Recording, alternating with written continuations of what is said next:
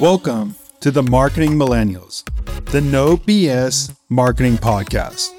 I'm Daniel Murray, and join me for unfiltered conversations with the brains behind marketing's coolest companies. The one request I tell our guests, stories or it didn't happen. Get ready to turn the up.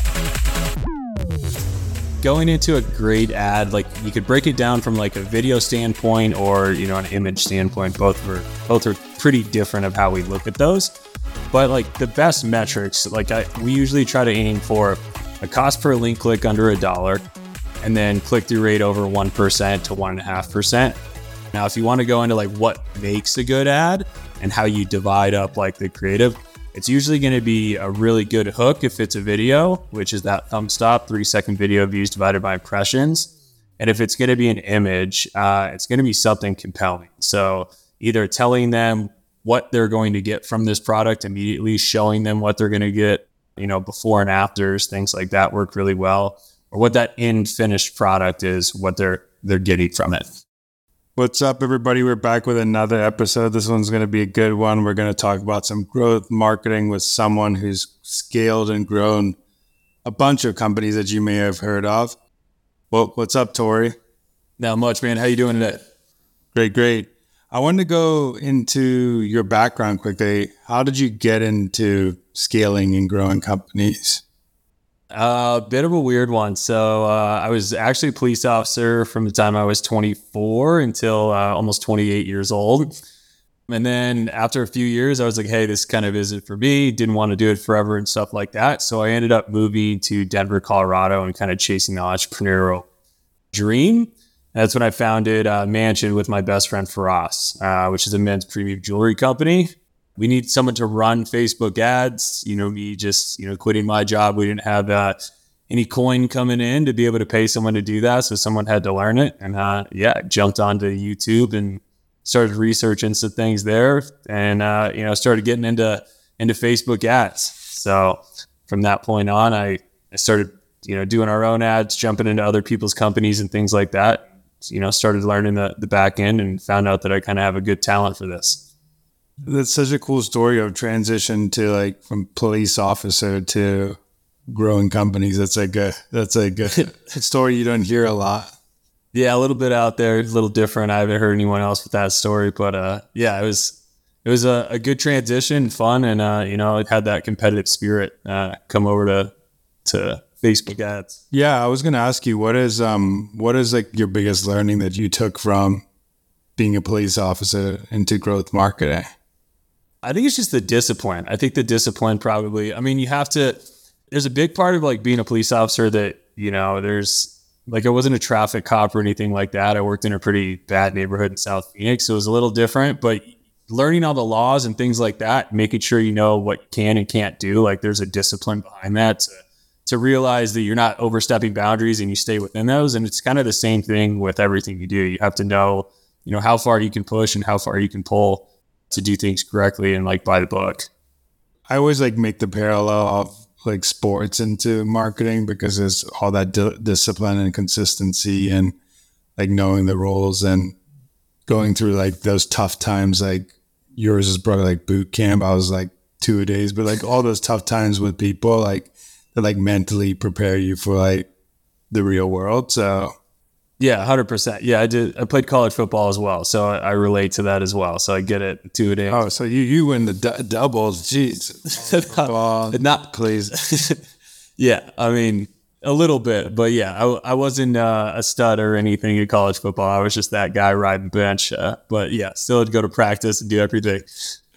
I want to go into growth marketing with you. So you've grown and scaled a couple of cool companies.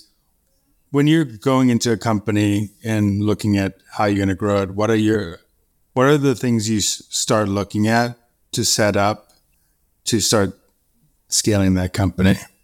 Yeah, so I think it kind of depends on where that company comes in. We've taken on some companies over at Dream Labs in the incubator stage, which is obviously so low and so in the beginning that we, it's just kind of can we prove a concept? But then a lot of the companies who come in are already doing 8 figures a year and they're trying to get to 9 figures. And so they come to us over at Dream Labs. Those people, we kind of look at like a golden formula, which is kind of like cost per session times AOV times conversion rate. And, that's kind of, you're going to have somewhere in that formula break. Whether AOV is not high enough for someone to scale, or cost per session is not low enough, or conversion rate's not good enough. We're trying to find where in that formula can we drastically improve these people to make sure that we can get them from, $20-30 million a year to that $100 million mark.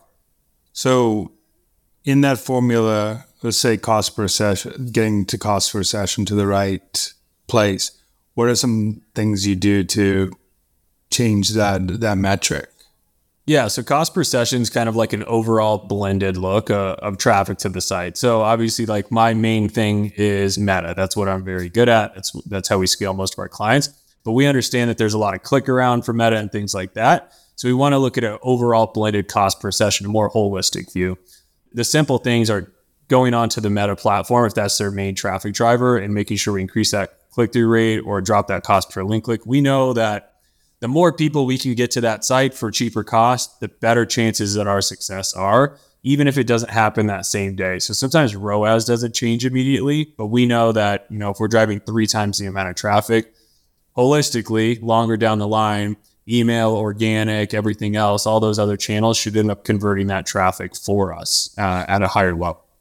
Yeah, I actually haven't heard of many people break it down in cost per sessions. Like, you hear a lot of people speaking on, say, Twitter and stuff, and they're looking at a couple like basic metrics, maybe ROAS or CAC or something like that, which I think you get is it's also those metrics are converting at the point where a lot of your metrics is they're going to be people that you need to educate before they're going to even want to buy your product. So getting more and more eyeballs on your product is a good thing, because eventually they'll convert, and you're still going to look at CAC and all that stuff. But if those sessions are at a cheap enough rate, you're doing a great job.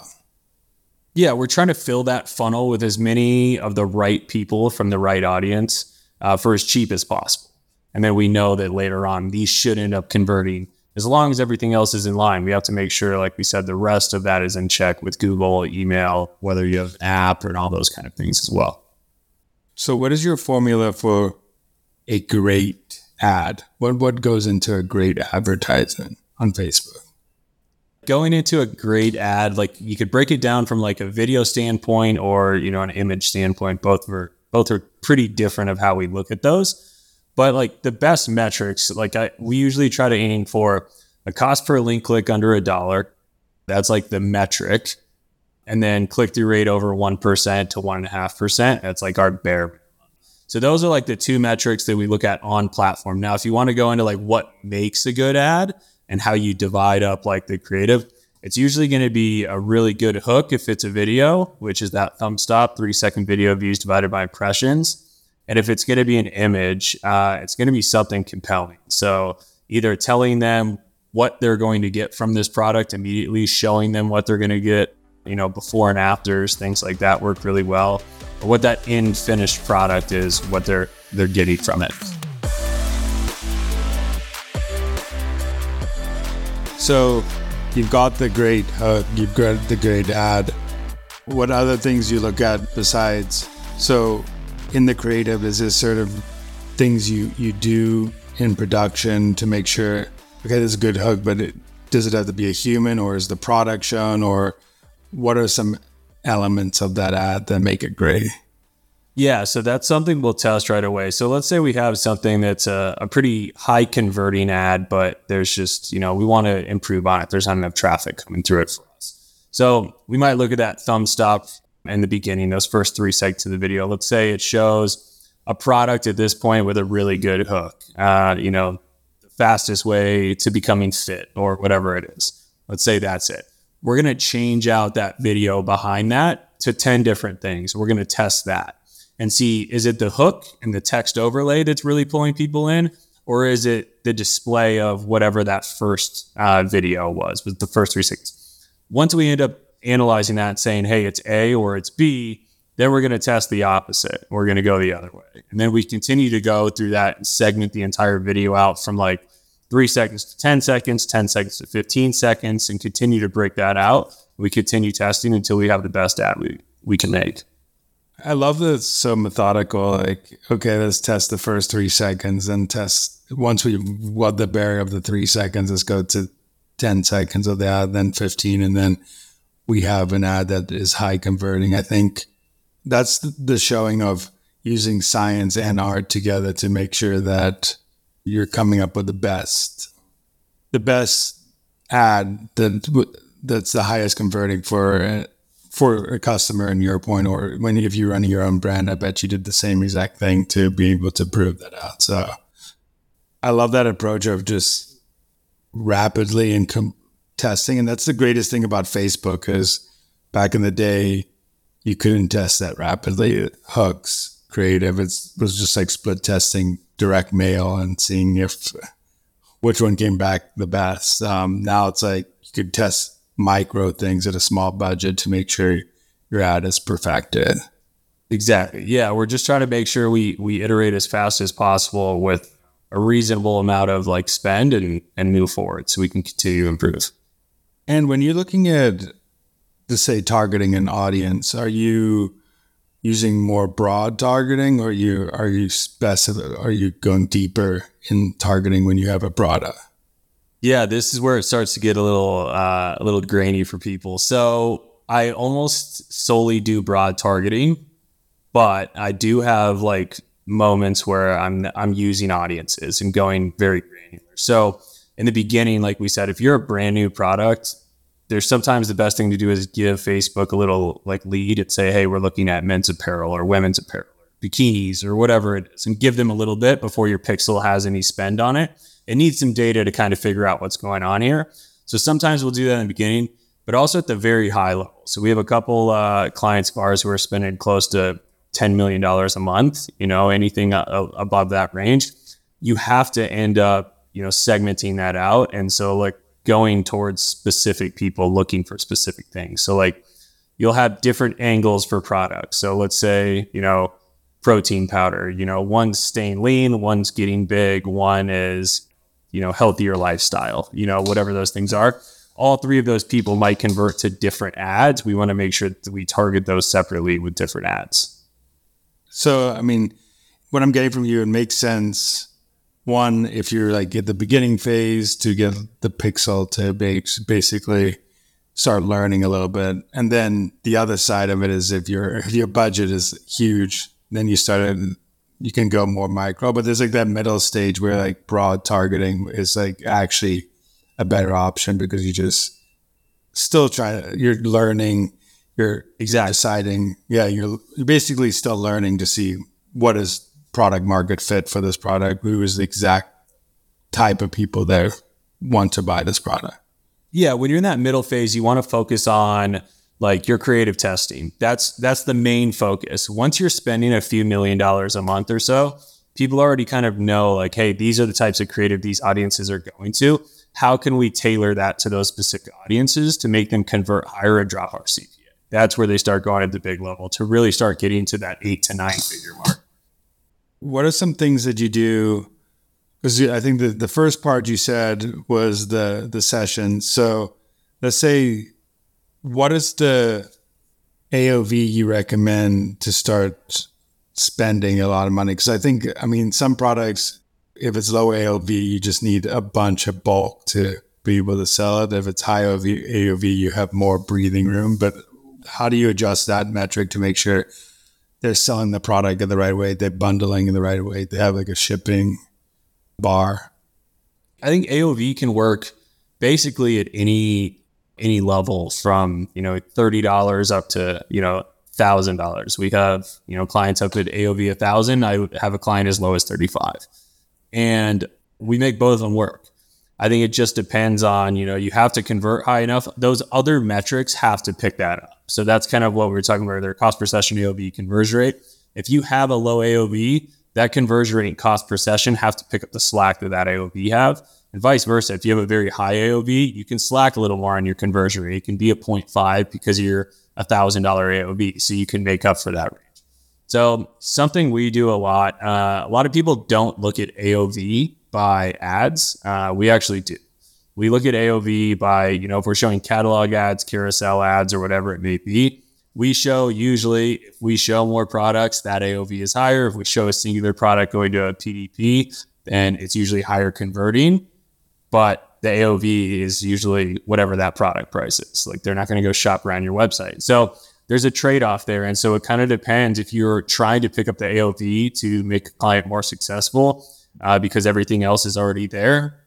We might try to display more things. We might even drive to a landing page where, like you were saying, Daniel, there's a specific bundle or package that these people can get, buy two, get one free or whatever it may be, to try to drive that AOV up so we can lift the entire ship and continue to scale. Okay, so you've done like the perfect ad creative, you got the perfect ad.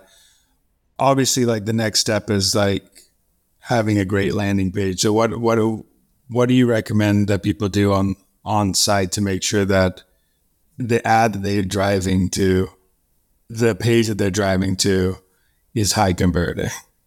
Yeah, so singular products, or maybe you just have a few products, I recommend testing landing pages all day. Listicles, the Trojan horse, all those kind of things that everybody on Twitter talks about all the time. I think everybody's pretty right on with landing pages there.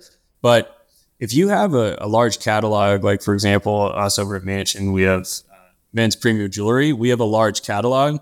There's no reason for us to narrow that down to like 3 or 4 products on a landing page. It's probably not going to do us very much justice if they can't find the colorways or materials or whatever they're looking for.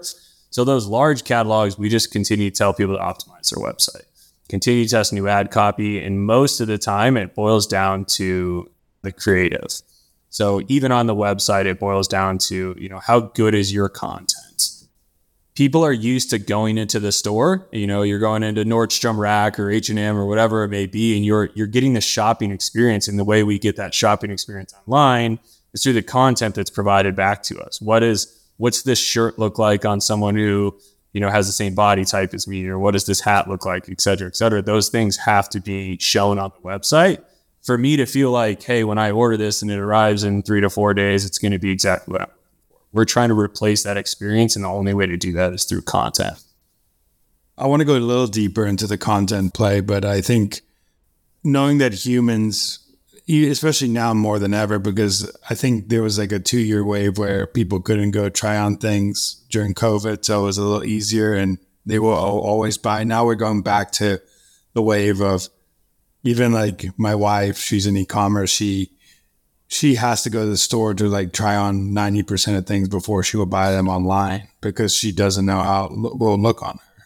But I think there are ways that you said that could make her buy things right now if she knew how it fit on her or how it looked on someone that was the same body type or the same. It's like there's so many different variations that people look at when they're buying products. So I think, how do you consider what type of content to put on there? Like what specifications to put on there to make sure? Do you go by, hey, the average buyer would buy this, so I'm going to put that piece of content that shows the average person wearing that? Or do you have a range of different type of people and models? And you know where I'm going with this, but I just think there's like different. How do you think about that? I think you look at your ads, to be frank. Like you go back to your ads and say, what's the model look like that was in the ads, or what's the content we were pushing in the ads? Let's say it's a non-model product. Let's go back to protein powder or something in the supplement industry. Same exact thing. They're not chasing who is the model, but how does it make me feel? And how do you get that content to show how does that person feel, that feeling that they're missing, whether it's, protein powder, like we said earlier, and they're looking to be happier or stronger or more fit or whatever it is, but they're going to need to see a like model probably, or someone that they're inspiring to look like. Or if it's a supplement, like in the sleep industry, we have some of those, and it's like, okay, are we showing them falling asleep faster? Or are we showing them refreshed in the morning and having a good day? Those are 2 different types of content we have to test and say which one is displaying better to our people and the users and which one's converting higher. So all of that stuff has to get taken into account. And even at the level, like we said, of 8-9 figures a year, it still just boils down to testing. It is just a constant game of testing. And I feel like sometimes we think we really know what's going to work. And then it's just like out of left field, something else comes and you're like, wow, I can't believe this beat that out. But, if that's what the data shows, we continue to move in that direction. What is something that you were 100% certain was going to work, but it turned out the opposite was true? Do you have like a story of that? So something just dumb and simple, and this will kind of put that out there. So for men's jewelry, we sell solid 14 karat gold products as well. So they're up to like $5,000-$6,000 sometimes. So we were messing with like, okay, do we show a model first or do we show the product first? And we're like, oh, the model so they can see how it fits, things like that. So the very first one, I always thought the model was going to be a better image so you could see how the jewelry would fit on someone. Well, that was proven wrong. They just wanted to see the product themselves and visualize it, which is like, okay, that's one thing. That beat out. The next was backgrounds of the actual product. So white, gray, cream, like these types of things. And like by a significant margin, a cream background beats out a white background for jewelry products. And if you go to most jewelry like advertisers online, like the big guys, K Jewelers and people like that, you'll see they started running these cream backgrounds and things. It's very weird. I can't tell you the psychology behind it. It doesn't make a whole lot of sense to me, especially like gold on cream. It's like a very similar color, but it converts way higher than like a white background or a black where it pops. It's like the little psychology things that you don't know that are going to work that end up working. Like I heard someone like, they said like, oh, I'm just going to put a dog on my landing page and see if that's going to like convert higher. And like the dog, like just like random things that you put on your landing page. And then the dog, like just because there's a dog on the landing page, it converts way higher than like non-dog. It's just like little things that you never expect convert higher. That's why, going back to your point that you made probably like 10 times, which is just continually test, because you actually never know what's going to convert. Yeah, it's ridiculous sometimes the things that work. It's crazy.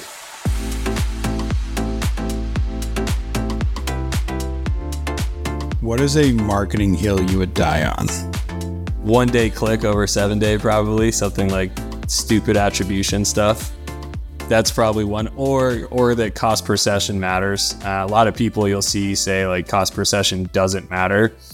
That it's a vanity metric, and that if your clicks are more expensive and you're driving higher quality traffic, that you're going to end up converting better.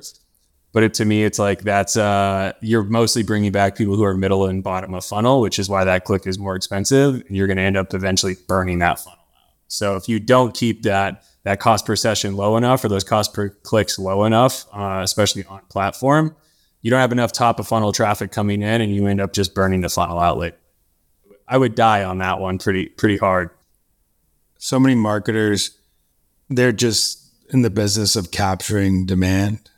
They're just great at capturing people who have that pain right now, or is looking for, let's say, jewelry right now, or is like looking, but you're saying also is like, there are people out there that might not be looking for jewelry right now that you need to educate, that if you're just going to focus on that expensive clip with high quality traffic, it's going to be people who are in the market right now. You have to get as many people to see your product as possible to be able to, because those people, it's audience value too. There's people who are going to eventually buy from you. So I love that train of thought. I mean, that's the whole goal of Meta too. Like Meta versus Google. Google is warm traffic. Like that's why it's more expensive and that's why it converts higher. But the whole goal of Meta and paid media, like TikTok, wherever you're looking, YouTube views, all that kind of stuff, is about cold traffic. It's about showing to people who necessarily might not be looking for you at this time, but you're going to get in front of them so that they do see you later on when they are looking for you. So you're just trying to move people down that funnel as we go. Yeah, and it's funny because I come from a B2B space, but I've seen this 1,000 times where people turn off Meta because like they see like branded search or keywords like performing very well. But once they turn off Meta, then you see a decline in branded search and people searching for products. So it's like you said, it's just basically like even like that outbound versus inbound stuff. Like you need some people to go out. It's basically outbound at scale where you're trying to educate, put content in front of them, and eventually you'll start moving people down the funnel. But I think people are so scared of that piece because of the spending, and they just like, okay, let me just capture people in the market. But like you said, I think that's the difference with people who want to just like scale slowly versus, I mean, you're ahead of growth. It's like grow, like, because I think the only way to scale is reach people that are not in the market to buy right now. You have to invest in yourself. I mean, personally, business, like everything. Like if you want to grow in any facet of life, you have to invest in yourself. You have to put time or money into it to continue to grow. And for most brands, that's money. Like you said, a really good way to look at it from B2B standpoint is outbound versus inbound. You have to always put outbound out there at probably a high velocity, and you just need to make sure that there's always this, this ratio of what you keep it at. Like, hey, 80% outbound, 20% inbound, like whatever that is. It's the same thing for Meta or any other platform. One thing I wanted to go into, because I want to get your thoughts on, is you said at the beginning that you learned on YouTube and stuff like that. If someone was starting today, what are some resources that people can look at to become better at, say, Facebook or growth marketing, or what are some things that you learned that got you the most success? Yeah, I think YouTube's a good place to start for like the very small, like, you're just getting started, just to learn how to like use the platform itself, how to like even set things up and things like that. And then once you kind of get to that, and there's a lot of resources on YouTube, you can just Google whatever you're looking for. But once you kind of start getting up there, I think there's so many podcasts out there, obviously, like, that we're doing now that are so educational and can help people so much. And then the next thing is, Twitter. I know a lot of people laugh at DTC Twitter, and there's always a lot of stuff going on there, people arguing, and everybody's got a different opinion. But, once you start to kind of zone in and like the people you like and kind of follow those people, reach out to them, ask them for help. I asked Stephen Borelli very early on, the founder of Cuts Clothing, when we started Mansion, like long before we even probably sold $100,000 for some advice, and he was willing to take some time and give some advice to us and things like that. We continue to do that now. We continue to reach out to people who we look up to and, try to talk to them through Instagram or Twitter and jump on calls and just say, hey, can I pick your brain for 15 minutes and learn from other people? I feel like a lot of people are willing to, hear you out, answer your questions. It's always been a good community for the most part. I'm sure there's a few assholes, excuse my language, but I'm sure there are. I'm not one of them. At least I don't think so. So, I think that's the most beneficial thing you can do is reach out and just talk to people. You can always get those questions answered and things like that much faster and much easier that way. I love that. I think like when you're starting, like there are so many resources out there, the internet, there's so many people who put out great information. But I think the other thing is learning to build that network of people. Like if I have this problem with creative, I know who, like the 5 best creative people to ask, like what is creative working? Or if something's happening with targeting, I can go to this person because I know they're great at targeting. Or if I know this person is great at product and increasing AOV or whatever, you just need to have your people that are great at certain things that you could just be like, hey, I mean, obviously there's 2 sides of the coin, like you're giving information back and it's a relationship building. But I think I found that later in your career, it's like building that network of people that for certain things you can go to and ask questions. And most people, like you said, there's some are willing to help.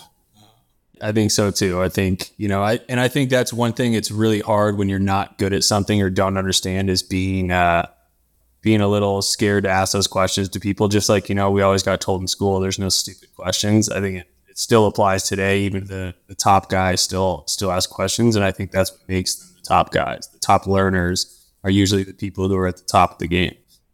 Yeah. I mean, even like the Operators podcast, I know, like that started as like a group chat of just like great operators asking each other questions. So it's like all these little things of this happens all the time in DMs and meetups and networking. It's just, you have to learn from the best to be the best, and that's how it goes. 100%. Well, I want to give you the 1 or 2 minutes to plug yourself, where people could find you, where people could find things you're doing. This is your time. Appreciate it. Yeah.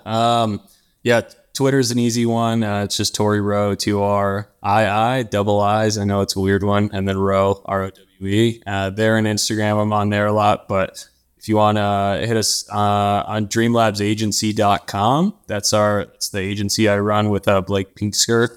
He's a creative stud. He's was the former CMO over at Movement, helped scale Movement to $100 million in exit there. So he's a stud. And then, you can always check out our brand Mansion. It's premium jewelry. So I appreciate it. Yeah, if you're a D2C brand and want to scale, especially with Facebook, I mean, he has a resume of some crazy brands that he's worked on and scaled. So go check him out. Appreciate it, Daniel. Thank you. Well, thank you. Thank you so much for being on the pod, and I really appreciate it. Yep. Take care, man. Thanks so much for listening. Tune in next week to hear more great insights from marketing's coolest operators. If you haven't already, please consider subscribing to the Marketing Millennials podcast and giving it a 5-star rating. It helps bring more marketers into our community.